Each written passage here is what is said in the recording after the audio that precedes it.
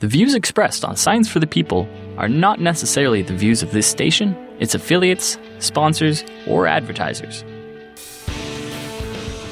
This week on Science for the People, we're looking at the field of sociolinguistics, what it is, why it's important, and what it can tell us about our culture and our society. Hello and welcome to Science for the People. I'm Rochelle Saunders. With me is Sally Tagliamonte, a professor in the linguistics department at the University of Toronto and a member of the Royal Society of Canada. She's the author of 6 books, including Making Waves, Variationist Sociolinguistics, and Roots of English, among others. She has published on African American varieties, British, Irish, Canadian, and Ontario dialects, teen language, and television. Sally, welcome to Science for the People. I'm very pleased to be here. So why study language?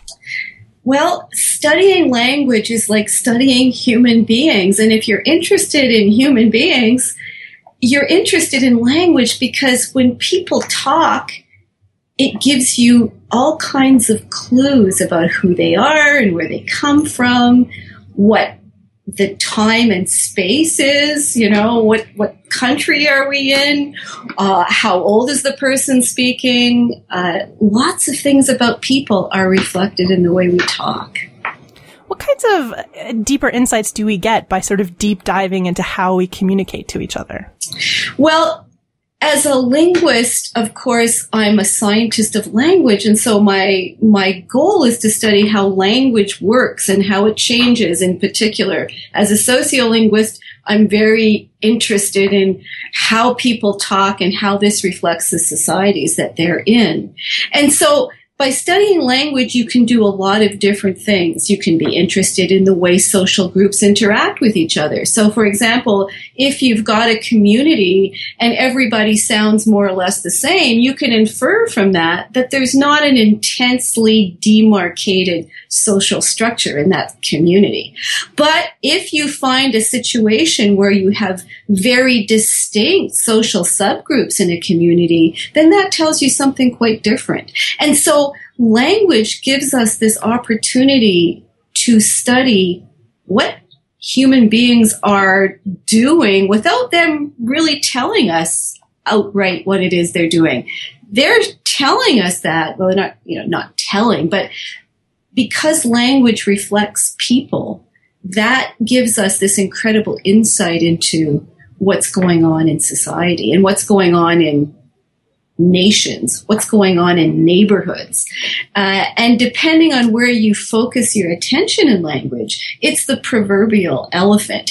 If you focus on the trunk, you get long cylindrical object. And if you focus on the tail, you get a different type of thing. And language is like that too. You can look at it for its structure. You can look at it for what it does in terms of reflecting someone's identity. You can look at it in terms of how it reflects social groups or gender or biology. Those kinds of things are all there in language. So it just depends on what your interests are as a scientist of language. Your recent book is actually called Teen Talk, The Language of Adolescence. How teenagers talk, and in particular how teen girls talk, often comes under pretty harsh criticism. It does. And one of the reasons why I wrote this book was because I was really exacerbated by people saying things like, oh, these young people today, they have the most terrible way of talking and the language is just deteriorating in a massively horrible way.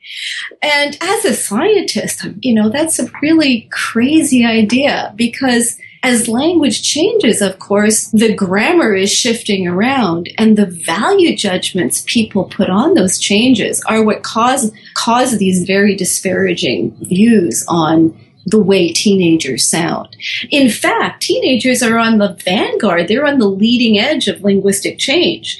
We may not like the way the language is evolving, but that's a kind of value judgment that people put on it. The system of language is just rolling down the drift of time in its own way. And one way of expressing an idea in language is not any better than another way. It's the difference between someone saying butter and butter. I mean, which one is the more beautiful? Well, as far as the language is concerned, there's no real beautiful difference between a t and a d. But of course, there's an incredible social distinction between whether you say butter or butter or even ba'a. And of course, the value judgment goes on to language from outside the system. It comes to the language from the society in which the language is used. I'm just going to assume that our generation of teenagers, or even my generation of teenagers back when I was a teenager, aren't the first to have adults maybe criticize the way they're using language. I'm going to assume that this is a pattern that has happened before. Yes, probably for as long as there has been language. So what I'm really curious about is how language changes as we get older. I think about this sort of in my own experience, and I try to think if I spoke differently as a teenager than I do now, or if I have am part of a generation that has changed the language in ways, and as I get older, just my language becomes the norm. How does it change as we get older? Do we kind of obtain new grammars or kind of go into different types of speaking or communicating, or do we kind of keep what we had as teenagers, like you say, when we were on the sort of vanguard, the front lines of language change, and kind of bring that up with us? Well, these are very interesting questions that you're raising, and to be honest, this is one of the frontiers of the study of language, because of course, how could we possibly study how language evolves as someone gets older? Well, you'd have to follow that someone for a very long period of time and have ample amounts of their language to study. That kind of a project is pretty difficult to do because you have to have a very longitudinal approach. Now, let me step back from that and try to answer your question a different way. And that is, we know from sociolinguistic theory that one way of studying the way language changes is to look at people of different ages in the same community. We call this looking at language through the lens of apparent time. Apparent because if you look at a cross-section of a population at one point in time, from 9-year-olds to 90-year-olds, you can get a kind of a proxy for how change has evolved over the time frame that those people were acquiring language. And given that type of material, people have hypothesized with quite a lot of empirical validation that we change our linguistic systems as we age, but only up to a certain point. By the time we hit early adulthood or late teens, our language is pretty much stable. And the hypothesis has been that we remain more or less stable in our linguistic system from then on. Okay, so let me just make sure that I understand. So it seems like we do change our sort of personal linguistic system as we age, but that sort of stabilizes. And then presumably as we get older, we're then bringing up whatever our normal is, and it sort of becomes the sort of normal language? That's correct. Now, of course, that's the model, and we have good evidence from many studies over the last 50 years that support that. Of course, there are other things going on in language as we age as well, and that is that we can change in terms of who we are and what type of work we do and what kinds of people we come in contact with.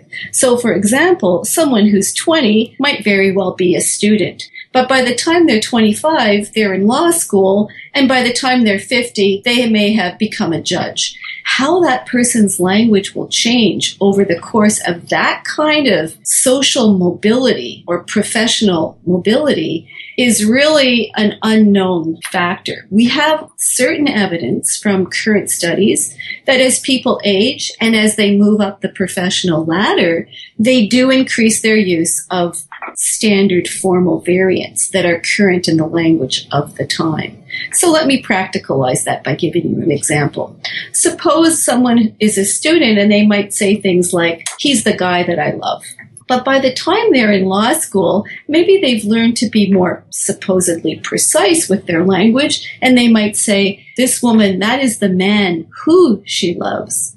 And so the use of who for a human being in that construction is something that is a more formal variant. And so sometimes as people go into these more formal situations at a higher social level, they may very well use more standard variants. Of course, they're not going to be using the standard variants of Shakespearean English. They're going to be using the ones that are still current in contemporary language, but maybe not the more vernacular or informal ones they might have used as teenagers. Again, you are asking questions that are really on the front line of investigations that are currently in progress today. We've never followed someone from childhood into their 80s in our field. Right now, I've been studying a single individual who was born in 1986. And we've been interviewing her every year subsequently, and she's currently, I think, 30. And so far, that original hypothesis that adults will have a stable grammatical system has pretty much been borne out. But it depends on the type of phenomena we're looking at. Sometimes features that are more embedded in the language, that are more, let's say, like we're not conscious of using, may not change. But if we're conscious of, for example, you probably notice in your own experience that there are certain things that you can modify in your language. I know when I moved to England, the first thing I did was drop my Canadian A. I come from up north. I was born and raised in the north, and so one of the features in my dialect was to say A. But boy, when I went to England, I had to stop using that because it marked me as an outsider, and so I dropped it like a hot potato. But I certainly didn't drop a lot of the other things I do that, of course, I can't modify because that's just the way I learned to talk. So why does somewhere like the UK seem to have so many different accents and dialects, while somewhere like Canada seems to have comparably fewer, even though we're a much bigger country? Well, it all comes down to time depth and language contact and historical circumstance. So, for example, in the UK, you have a country that has been settled for a millennia or more. And so you can go back to 800 or 900 AD, and people were speaking English in Northumbria. And in that time frame, we didn't have global mobility. Little communities were built up on, feudal models or castles or whatever. The geography is imprinted on the landscape of the UK even today. Whereas think of Canada. We're hardly 200 years old. We're not. We're having 150 years not too long from now. And so, of course, we haven't developed regional differentiation as significantly as the UK. And the other thing about the UK is it has had incredibly long periods of language contact, whether from Norse invaders or the Norman conquest or so many things in the history of the UK that have led to dialect mixture and borrowing, language contact effects. So that's another thing. The other thing is in the UK, you've got quite a lot of social stratification that is simply not what we have in Canada. In fact, on a recent trip to the UK, I took a team of 6 of my students, all born and raised in Toronto, but of course, different colors, different backgrounds, and it was virtually shocking to my UK colleagues to hear them speaking and not be able to tell any difference amongst them. They were all speaking Canadian English. So in a place like Canada, we have a really large country with hypothetically a lot of regional isolation, except that in the modern world, there kind of is no regional isolation. We're able to move from place to place much more easily. We're able to communicate much more easily over the phone, over the internet. I'm assuming that all sort of changes the way that regional language or dialects would evolve. Certainly, my guess is that they would evolve more slowly. Well, you'd think that in these days of social mobility and regional mobility and geographic mobility that everybody would sound the same. But in fact, that's not what happens. And even in the U.S., where you have large urban centers, you have the big cities diverging from each other in massive ways. And this is, again, what's so fascinating about language. It's not just the internal system that is in operation, because if that was the case, then all these standardized trends would be true. But the problem is language is used by people, and people want to sound like where they come from. And so we have these two opposing forces in language all the time. And in Canada, it's true that in the major cities amongst middle-class people, we all pretty much sound the same. But the minute you go out of the cities and into the regions, widely dispersed within these very large provinces we have, you do find regional differentiation. So it depends. I think there may be like these regularizing trends in certain sectors of the population, but you can't go too far out of Toronto before you find sounds and ways of speaking that are quite different. Speaking of more rural dialects within Canada, your Ontario Dialects Project, can you tell us a little bit about that research and what prompted it? I am so passionate about my Ontario Dialects Project. It came about because I noticed that my research assistants in my lab in Toronto were having a lot of difficulty transcribing interviews that I did in Northern Ontario. And I thought, well, what's going on? Why can't they understand? And there were so many words and phrases. So I thought, okay, I'm just going to listen to these recordings myself. And I was very befuddled. Like, why can't they understand this? I could understand it all. And I kept filling in the incomprehensible sections. And of course, this is a common phenomenon. When you are the fish in the fishbowl, you don't notice that things are different. But the minute you get out of the fishbowl, as my research assistants were in this case, born and raised in Toronto, trying to transcribe materials that had come from, 800 kilometers away, and they were struggling. It's not that they couldn't understand the language. It's that they were missing words, expressions, phrases, that kind of thing. And it suddenly struck me. Well, of course, here I am. I'm doing research in a very remote area of Northern Ontario, and I can understand it perfectly. But then I realized I grew up in Northern Ontario. I know what these words mean. So then I started saying to my undergraduate students in Toronto, I'd talk to my large classes and I'd say, well, do you know what this word means? And they'd look at me blankly. And then I'd say, well, what about this word? And they wouldn't know that word either.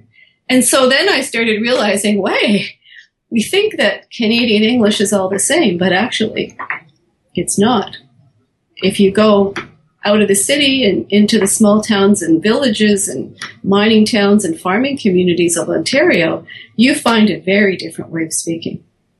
I do want to talk as well about the way we use language in different settings. You talked a little bit before about how we might pick up different ways of speaking because of our professions, because of where we end up moving or where we tend to go or who we are surrounded by. And I do want to talk about class and language specifically. Mm-hmm. I've had some fascinating conversations with UK friends about the class distinction in the UK and how these differences kind of leak into or are revealed by language. So can you talk a little bit about the UK, since that seems to be a really good example of how this is really overt or can be really overt? Well, you're getting into areas where people can get very irate about misperceptions and things like that. So let me just say that in the UK, there's this very strong ideology that working class people sound one way and middle class people sound another way, which it's very hard to relate to the North American frame of mind. The way North Americans tend to interpret those kinds of differences really has more to do with education. So if you hear someone use a non-standard feature, you're going to say, oh, they're not educated. You're not going to say, oh, they're working class, for example. But in the UK, it's very strongly delineated where if you hear someone use a very non-standard feature, they're going to be labeled working class. So any of the non-standard features that we know and love, like ain't, or putting extraneous S's on things like I says, double negation, ain't nobody got nothing, that kind of thing. Whereas in Canada, if we were to hear someone use those forms, we'd probably just say, oh, they're not educated, rather than they're working class. There are lots of different dialects in the UK, and certain forms are associated with regional dialects as well.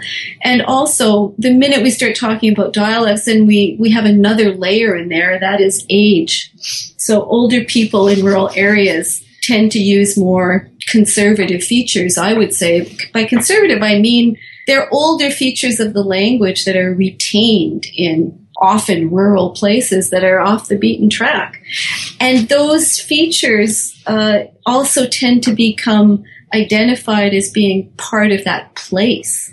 So there are different layers in interpreting language behaviors that are not part of the standard.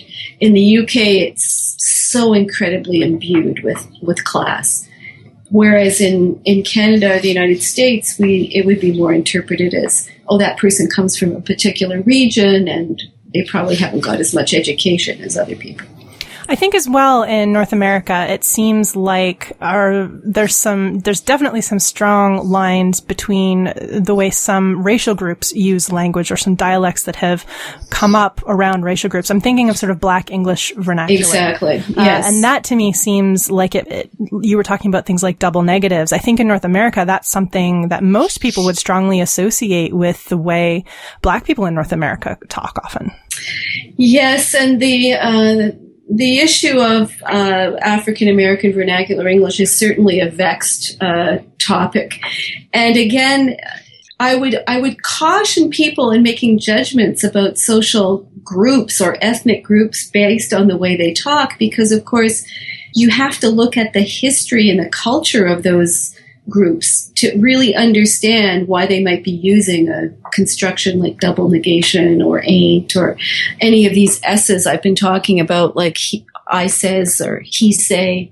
And a lot of times the way a particular group uses language has a lot more to do with the history and culture of that group than with their education or their or anything else to do with them. But of course, people are making social judgments about groups all the time. The last thing I wanted to talk about is in Teen Talk and in a recent interview you gave on the Lexicon Valley podcast, you talked about how women tend to be on the forefront of linguistic change. And I was hoping you could unpack that a little bit, because I had never heard this before. Okay, well, that is one of those things that we have really found consistently throughout many, many studies in sociolinguistics, is that women tend to lead linguistic change. So, of course, the big question is, why do women and men behave so differently when it comes to linguistic change? And there are many theories about this. You know, one theory is, well, it's just biology. Women are linguistically superior to men. That's not a very popular one. Another idea is that, well, we have to look at the culture that human beings are part of. And many people have suggested that it's the role of women in society that leads to their adoption of new changes more quickly than men. Men tend to be about a generation behind. So women tend to pick up linguistic changes and push them forward before men do. Well, then there's another idea. Well, it's not really that women are picking up linguistic change and pushing it forward. It's that men don't like change, and so they resist it. And so whenever women are picking up on some new form, women, they don't want to sound like women, so they resist that change. So this is the idea that there's covert prestige in language. Women tend to gravitate towards the forms and uses that are socially sanctioned, whereas men don't want to sound like that because that will make them sound too, formal or something like that. And so they use the less standard forms. So when you mentioned that we have evidence supporting this idea, can you tell us what type of evidence we've looked at or that we have to show that women tend to lead linguistic change? Well, the biggest evidence comes from large-scale community-based studies that were done in the United States, the UK, in the 60s and 70s. These are like studies of New York and Boston and Philadelphia and Detroit, Montreal, London. And in all these places where people have done these large-scale studies looking at change in progress across the 20th century, women have been in the lead.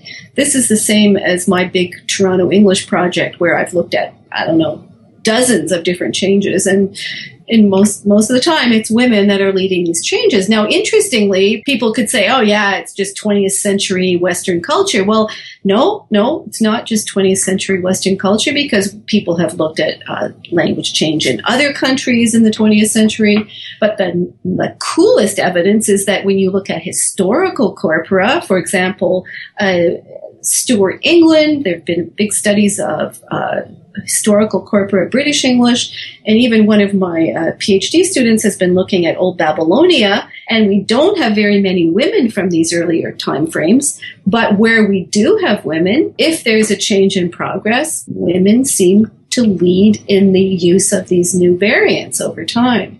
So it's something that transcends Western culture, it's something that transcends the 21st century. It seems to be a prevailing thing.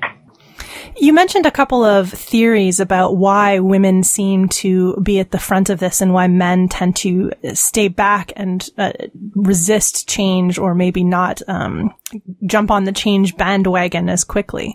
Is there a leading one of these theories, or one, or maybe there's a couple that might intersect? Well, I think it's more, what would be the leading? I think it's this dialectic, this tension between women wanting to have the formal variants and men trying to resist it. So people have talked about women leading, but it could very well be it's this dialectic between men and women across the lifespan. And this idea of prestige and covert prestige, I think, is extremely important as well, because inevitably in any of the studies that I've done, it'll be men that use more of the non-standard variants, and women are using more of the standard variants. If we look at more modern cases of this, are we finding that women are maybe leading change less, or are less out in front, given that gender equality is starting to become more sort of conscious in our culture? You would think so, but so far, I think in my new book, Teen Talk, I think I've documented one of the very few changes that are clearly being led by men, and that's the use of stuff. So all the other ones that you found and documented in Teen Talk were being led by teen girls? By young women, yeah. So with the stuff, what about the use of stuff kind of lends itself to young men, I guess, is my question. I know, and it's kind of one of these, it's a curious thing. Stuff is a perfectly acceptable English word. It has long, deep roots in the English language. You can have, here's my stuff, and everybody knows what you're talking about. But young people today are using stuff in other ways. So you can get things like rock stones and stuff. Or here's my dress, my purse, and all the rest of that stuff.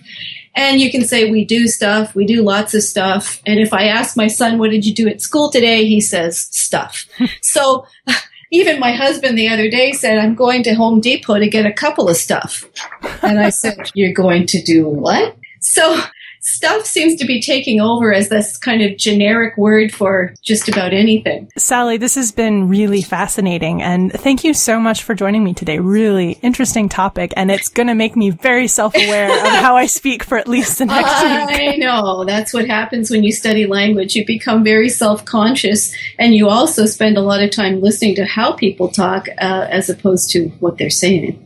Do you find that you are also more interested in sort of trying out different types of language depending on what setting you're in, or are you mostly trying to sort of sit back and see how one group's language differs from some of the other groups' languages? Well, I'm always observing language. It's one of the great benefits of my job is that my work is all around me wherever I go. But of course, I also know that I can't really change the way I talk very much, and so I usually just sound like who I am. Sally, thanks again for joining us. And if you want to learn more about Sally Tagliamonte, her work or her books, we have links to get you started on our website, which is scienceforthepeople.ca. Next up, we'll be talking with sociolinguist Leanne Brown about her research into how linguistic cues might or might not reveal our gender and sexual preferences. Stay tuned. Science for the People is a weekly radio show and podcast that explores everyday life from a scientific perspective. We are a member of the Skepchick Network, a collection of blogs, podcasts, and video content focusing on science and critical thinking. To find out where Science for the People airs near you, or to listen to past episodes, check out our website at scienceforthepeople.ca. You'll also find links to support us at Patreon, to connect with us on Facebook and Twitter, and to subscribe to the podcast in iTunes. And now, back to the show. Welcome back to Science for the People. With me is Dr. Leanne Brown. She has a PhD in linguistics from the University of Toronto and is an emerging scholar in the field of sociophonetics, specializing in linguistic variation associated with gender and sexual orientation. She currently teaches courses on language, power, and sociolinguistics at the University of Calgary, and is working on a book project based on her thesis, Phonetic Cues and the Perception of Gender and Sexual Orientation, while exploring real-world applications for her research. Leanne, welcome to Science for the People. Well, thank you for asking me. It's a pleasure. So I was reading a little bit about gender licks and the idea that men and women speak differently. So can you talk a little bit about how men and women speak differently? Well, it's an interesting subject. It assumes that we do. So we need to back up a little bit and understand what we mean when we're talking about men and women and gender.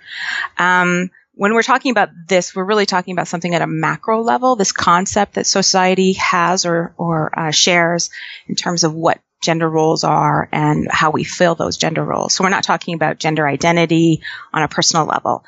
The research that looks at gender leks suggests that, yeah, there is a difference. Most of the research that I've found that finds differences usually finds them on sort of a discourse analysis level. So how we have conversations, how we frame things in conversations versus actually looking at the nitty-gritty of the linguistics. It's a little problematic when we do that. Again, a lot of the research on gender leks is quite old, and a lot of it's based on academics. So they go into a university and see what white, middle-class, well-educated people talk about when they talk in dyads, for example. And that's not really representative of women as a whole or men as a whole. So it's a bit tricky when we're talking about that. It's interesting. This goes back to a period, like you said, where a lot of research was just done on a certain class, a certain race of people. And so my assumption is that there were some differences found in the way men and women speak when we're talking about middle to upper class white men and women in that era. But there's also, I would suspect, some differences across the board in different cultures with how different sort of men and women talk. Yeah, I think what we're finding as we do more and more research is there's so much in terms of intersectionality that we have to think about. So rather than just look at gender, you need to look at gender and age, or gender and race and age, or gender and class and race and age. And the more specific you get in terms of these intersections, the more differences you may or may not come across. The thing to remember with gender is, it's not a biological thing. It's a social construct. And when you're looking at, do you choose the word so, or do you choose the word really, it's not biologically driven. It's socially driven whether you choose those things. So we have to keep in mind that, the more social forces that we look at, the more gender may or may not be the issue. It may be a social class issue. It may be an ethnicity and social class issue. So it's the intersectionality of this that makes it really tricky to try and figure out whether this is a gender difference potentially, or maybe it's a class-based difference. Right. Interesting. So why is it important to think about how gender differences are revealed in language? Right. So there's two different things that we want to talk about when we talk about gender differences in terms of language. And we want to know about variation just for the terms of variation. We want to know what people do. And gender is just an interesting social class. But the thing about gender is that it really has a lot of back to it. So there's a lot of things that are going on behind the scenes, and what's happening linguistically is sort of a symptom of that. So when we think about things like uptalk or vocal fry, hedging, those kinds of things, we're talking about how they're perceived. So in terms of production, people talk about, well, young women do this. But when we actually look at research, for example, in Canada, there's been some research, and we find that women uptalk more than men do in terms of frequency. So men uptalk, women uptalk, but women do it a little bit more. The most interesting part of that is that in terms of perception, women don't perceive uptalk as indicating that they're unsure or not confident, but men do perceive uptalk that way. So women have a positive feeling about uptalk, this idea that it's very communal, it builds rapport, it's conversational, lubricant sort of thing, whereas for men, it's seen as a very negative thing. So what's interesting is that, the common perception of uptalk is that it's a bad thing, that it does denote someone who's unsure or not confident. So linguistic variation shows us what's happening in terms of production, but more importantly, it shows us what's happening in terms of perception, which indicates where the power base is. So the idea that if one group gets to say this is a bad thing versus this is a good thing, then they have more power in terms of they get to define what's good speech. And language is an area where people still are feeling free to belittle and demean other people. So it's, you don't talk about someone's race, you talk about their language. You don't talk about someone's gender, you attack their language use. So it's a kind of circumventing of being directly opposed to a group because you can actually just talk about their language. And that seems to be a natural and okay kind of thing to do. Whereas, attacking someone in terms of gender would not be an okay, socially sanctioned kind of thing to do. Vocal fry is one that I hear a lot about because I'm in the podcasting sphere, and it's definitely something that's come up over and over again in the world of podcasting, especially if you follow women podcasters. And so for anybody that doesn't know, could you maybe describe what vocal fry is? Well, it's you're increasing the tension in your vocal cords, so you're sounding a little bit like this. And I found in my research, when I tried to do my research in Toronto at the University of Toronto, there was vocal fry happening a lot within students. So trying to actually get vowels from students was problematic because they used a lot of vocal fry. And it seems to index sort of intellect and academic prowess in certain situations. I ended up doing my research here at University of Calgary, and there's a lot less happening in terms of vocal fry at the university level. Interesting. So vocal fry is something that we can pick up in certain contexts or in certain cultures that we find ourselves in. And so there does seem to be a correlation with who is tending to use vocal fry more often. Yeah, and why they're using it. I mean, so if you think about here you are in a podcast situation, you don't have a lot of means at your disposal to show your identity, right? It's just a voice. It's this disembodied voice. So using vocal fry is one sort of special effect that you can do. And if this idea that it on a larger macro level scale, it's indexed with something intellectual, then you sound very intellectual. And if you're told not to do uptalk and many other things, then this would be a perfect antidote for that, right? So I don't want to sound unsure. I want to sound academic. So I'm gonna fry my voice, right? And so that's possible. But again, there's a backlash to it. There's definitely been a backlash to it. Yeah. I was reading an interview you gave to Canadian Language Museum, and you spoke a little bit about Robin Lakoff's work in the 70s on gendered dialects. Can you talk a little bit about her work and what she found? Well, she started off with an article. So this is 1970s. You have to think about this in terms of the second wave feminism. And she started off with this article, and it ended up being a book. And she talks about, it's called Women's Language, and this concept of how women use language. And it's not based on any kind of surveys or experiments. It's based on her experience as a white, heterosexual, middle class, upper middle class, well-educated academic. And so she has a very specific way of looking at women's language and talking about it. So that's one of the sort of first stepping stones that we get in terms of really looking at the role of women and language variation. And so that's an important step. The limitation is, though, it's, based on one person's sense of what it's like. And that's always problematic, her intuitions. But she acknowledges that, right? She says, well, this is based on what I've experienced. So that was, it's a huge door opening up for people looking at language. And this idea that she really, for the first time, questions, not just, so some people have framed her work as saying, well, she's saying that, women's language is full of deficits. It's just not very good. It's full of these hedges and these, very vacuous words like intensifiers of really wonderful. And you shouldn't use that. That's very bad English, using very wonderful. You should just say wonderful.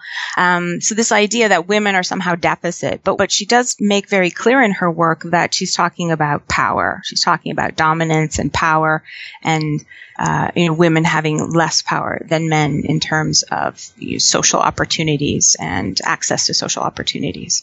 So that's a really important thing. How much of the differences in language use is that we have in sort of these subgroups are really come down to power dynamics? Well, it sort of depends on the frame, right? So there's these three frames that people talk about when they talk about gender specifically. So this idea of a deficit, an idea of a dominance, and then an idea of a difference. So this idea is just women do things differently than men, and men do things differently than women, and that's okay, is sort of the latest flavor of the week. But when you get into more postmodernist stuff, then it becomes more problematic, and it's this idea of when you're looking at production by a group, you have to actually have a group. You have to have a group that has what we call shared linguistic norms. They have to be part of a speech community. And just being a woman doesn't mean that you're part of a shared speech community. As I'm saying before, it's not a biological imperative. Just because you have an XX versus an XY chromosome set, that doesn't mean you're going to produce language in a specific type of way. So we have to be really careful when we talk about these large groups in terms of production. So it's like when you talk about, well, what's an athlete? Okay, well, we have the Olympics going on. So throw a stone, hit an athlete, and you've hit, a shot putter. Are they going to be the same and speak the same as another type of athlete who's a gymnast or a runner? No, they're going to be very different. And even though we say there's this category of athlete, that doesn't necessarily mean they share a lot of things. It's an imagined community. It's not actually people interacting as athletes. But they're in the Olympic Village. Maybe they are interacting. Maybe they are developing different ways of talking or code words for things. And then that would be shared linguistic norms. So you need to be able to say that you definitely have some kind of community in terms of production. So this is the other issue when you look at something like sexual orientation. So suddenly all gay men are supposed to sound alike. That doesn't make sense. It's not a shared community. They don't all hang around with each other. So in terms of perception, you can say that we do have these large ideals or ideas or concepts of what women do, what gay men do, and language can be part of that. And you can take a look at that, and you can look at how people produce things in contrast to that, or how they do use those macro things for certain types of performances. So what I mean by that is when you think about a stand-up comedian, they have limited resources when they're doing their routine. And if they're a male and they want to, sort of do something and pretend that they are a woman, they have limited resources. So usually what they're going to do is they're going to alter their voice in a certain way. Same thing if they want to, project that they're being a gay man or a straight man, for example. So there's certain things that they can do, and that taps into this larger macro level societal ideal. And that's for a very special effect. So that doesn't mean they're doing it all the time, but they can use it for special effect. And this indicates that we have these shared norms. We all know what they're doing when they speak like this. We go, oh, he's being a woman now. Now he's pretending he's a gay guy. Oh, now he's pretending he's a straight guy. So those kinds of things are what we have to think about when we talk about, gender and these these smaller groups that we want to look at variation in terms of. This leads me right into the next thing I want to talk about, which is how we perceive gender or sexual orientation language cues and how we use language to help detect people's gender or sexual orientation. Because, like you say, we do use audible cues from how a person speaks to kind of slot people into these types of categories. Right. So, well, in terms of gender, I mean, think about it. You answer the phone, it's somebody you don't know, and you're probably pretty good at assessing their age, perhaps, their gender, perhaps. Beyond that, I mean, if I asked you to assess people's height, might not do so well. Hair color, not so well. So there's certain things that we can sort of figure out fairly well. So in terms of sexual orientation, you know, a lot of people think that they're really good at it. People talk about gaydar. You know, I've heard so many people talk about it. I have a friend whose first language is Persian, and she said that she has amazing gaydar in Persian, but in English she doesn't, which I think is very interesting. What the research tells us, though, is that gaydar doesn't work. People are not very good at assessing people's sexual orientation based on their linguistic output. People are very confident that they are very good, but they're not. So that's a big difference.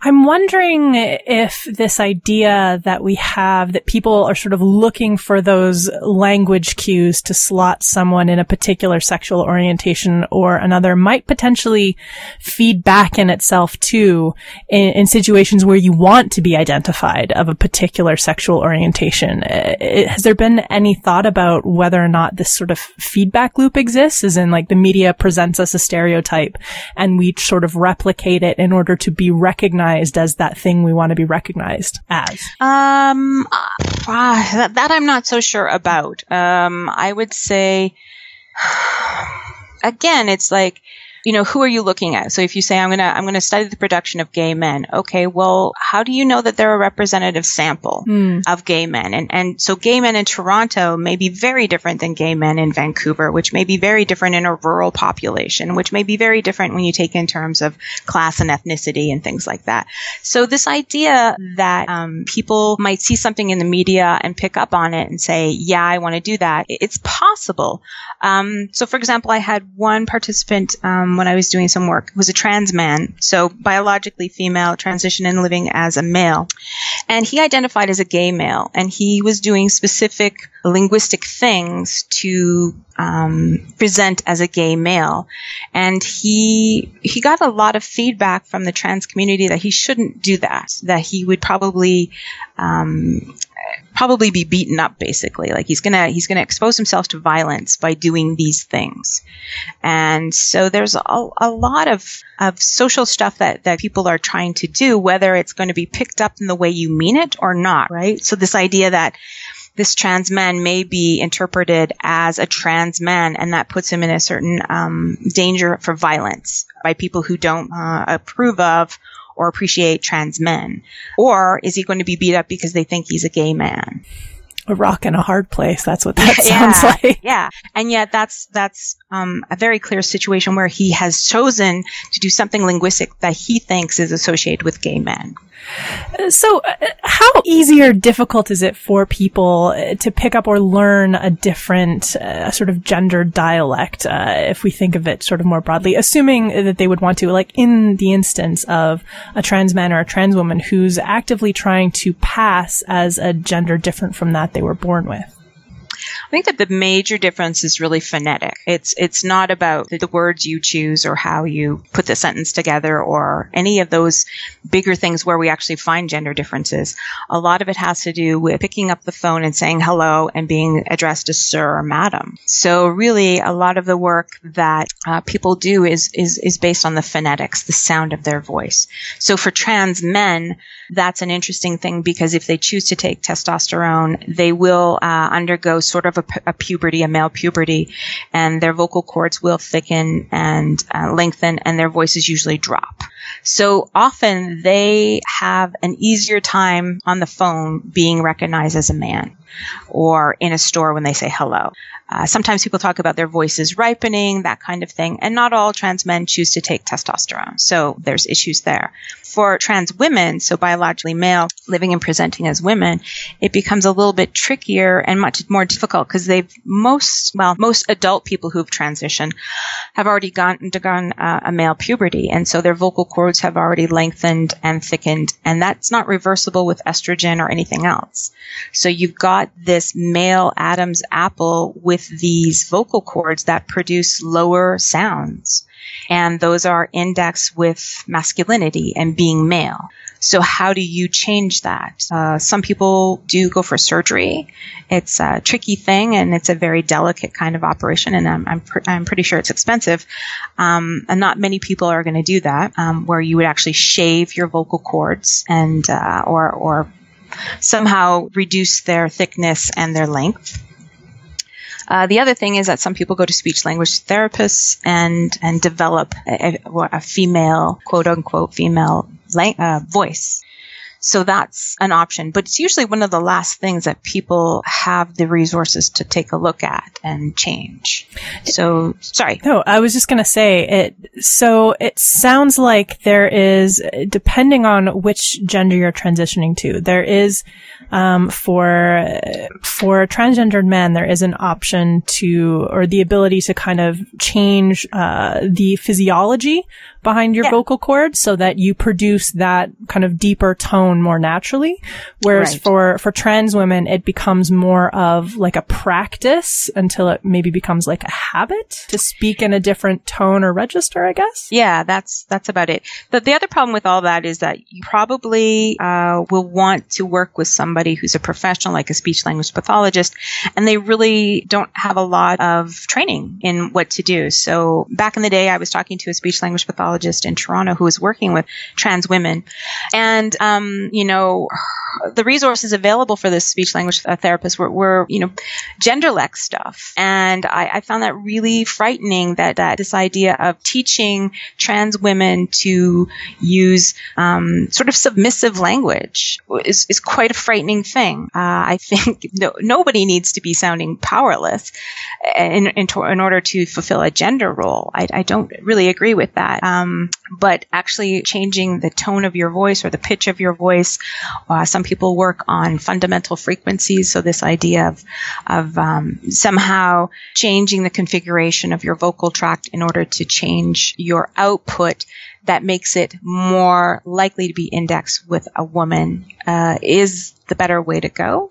It does seem a tricky thing to navigate when you're talking about a trans woman trying to pass or fit in, but then also, like you say, having to use potentially or thinking about using actively phrases that can be potentially disempowering. That is a tricky space to navigate. Yeah, but I think that it's a misunderstanding. It's based on a misunderstanding of gender difference, and really, this idea of the genderless, this is what really sort of compelled me to get into sociolinguistics, was this idea of people transitioning and having to switch from one genderless to the other. And the more research I did, the more I realized there really isn't anything that you can say is a genderless, in my opinion. I think that there is just different frequencies of different variables, and there are certain things that people do, but they change as generation goes, right? So this idea that in the 1980s, young women use the intensifier so, young men use the intensifier pretty. That was a gender difference Sally Tagliamonte found in Toronto. But, when you look at stuff now, there doesn't seem to be so much of a gender difference. People are using a lot of really. And so it seems like an age difference. I use very. I'm an old school girl. So there's a difference in terms of age. But, at what point does so become not gendered? And then should we be, saying that, if you're transitioning and you want to be perceived as a woman, then you need to use so? That could be old information. I think you should be authentically who you are. And this idea that there are genderless, I find really problematic in a lot of ways that they're applied. I think that there are certain more large, like discourse differences than, and based on gender and socialization. But I think that's a little bit different than what most people transitioning are working towards or pointed towards. I'm interested in situations where, in general, both genders seem to use a particular word or particular phrase, or there's a particular sort of thing that's sort of culturally, like you said, so or really or pretty. If there's a difference in the way we perceive those from male to female, or even though that they're sort of used equally in roughly, does that make sense? Does that question even make sense? Yeah, I'm just trying to think of something that would fit that. I think, unless you actually do a survey, people can have lots of intuitions about language, and people are very often really passionate about language, and they feel like they know things. Like when you talk to people about, gaydar, they really feel that they know, that they're good at it. And when we do the research, they don't. They just, it's a crapshoot. It's worse than Vegas kind of thing. So when you actually do research, it's really difficult to find things that are consistent across generations that are very gender specific. And again, it's not like we have a different dialect. It's not like men never use so and women never use pretty. It's just a matter of frequency and, that kind of thing. Now, when we have a shift, when things are changing, we do see a difference in gender. So this idea that, that women are language innovators seems to be pretty supported in a lot of ways. But again, it depends on the variable. In some situations, men are the innovators. So, Sally and I did some work looking at the use of intensifiers in terms of how they're used in a narrative or a story versus in sort of regular chat. So looking at her data, we found that women were using the sort of new incoming intensifier really a lot more in chat, especially younger women. So comparing older women and younger women, I think the older women were 40 plus. We see a lot of young women using really in the narrative situation, and then low levels of it being used by everybody in the sort of chat situation. So our interpretation was that these young women are bringing in this new variable in a very specific context, which was the narrative context. And then it's going to disperse outside of the narrative into chat, where it will be picked up by people. Fascinating. So in some cases, when we're talking about the idea of women being innovators in language, or even anybody being an innovator in language, sometimes it's even kind of more specific than that. It's a certain context that a new piece of language is being introduced or used or kind of tested. Yeah, it has to start somewhere. So that kind of thing is interesting. The use of quotatives is interesting as well. This idea you want to introduce a quote. And so back in the day, used to say, he said, these are lovely apples. Now we have some more options. So he goes like, those are lovely apples, or he's like, those are lovely apples. And so where did that start? Where did people start using these quotatives? And we see that there's a generational shift. Younger people use a lot more quotatives than older people when they're telling stories or when they're having conversations. Leanne, thank you so much. It's really fascinating research, and now I'm just going to be paying way more attention to the language I use and to the language that the people I'm talking to are using. It's just one of those things that I've been reading about that I'm finding a fascinating new way of thinking about something I use every day. Well, I hope you feel free to use your vocal fry as much as possible. I shall try. I don't know. I'm not sure I'm very good at vocal fry. You'll have to practice. I'll have to practice. Yeah. I'll have to create some vocal fry recordings and share them with everyone. Go for it. And if you want to learn more about Leanne Brown or her research, we will have links to get you started on the show notes for this episode, which you can find at scienceforthepeople.ca. Thanks for listening, and we'll see you next week on Science for the People. Science for the People is produced by Rochelle Saunders and edited by Ryan Bromsgrove. Helen Quivalon is our publishing liaison. We get research help from Josh Witten. Coordination and additional behind-the-scenes support comes from the enthusiastic Skepchick Network team. Our theme song was written and recorded by Fractal Pattern, and its title is Binary Consequence. Science for the People is listener-supported. You can find us on Patreon, where you can support us with monthly donations in any amount. In return, we regularly post special patron-only extra content and after-show casual conversations with guests. This show is created in partnership with the Skepchick Network, a collection of blogs, podcasts, and video content focusing on the intersection of science, popular culture, politics, and social justice. You can find out more about Skepchick at skepchick.org. The show is hosted by Rochelle Saunders and me, Desiree Schell.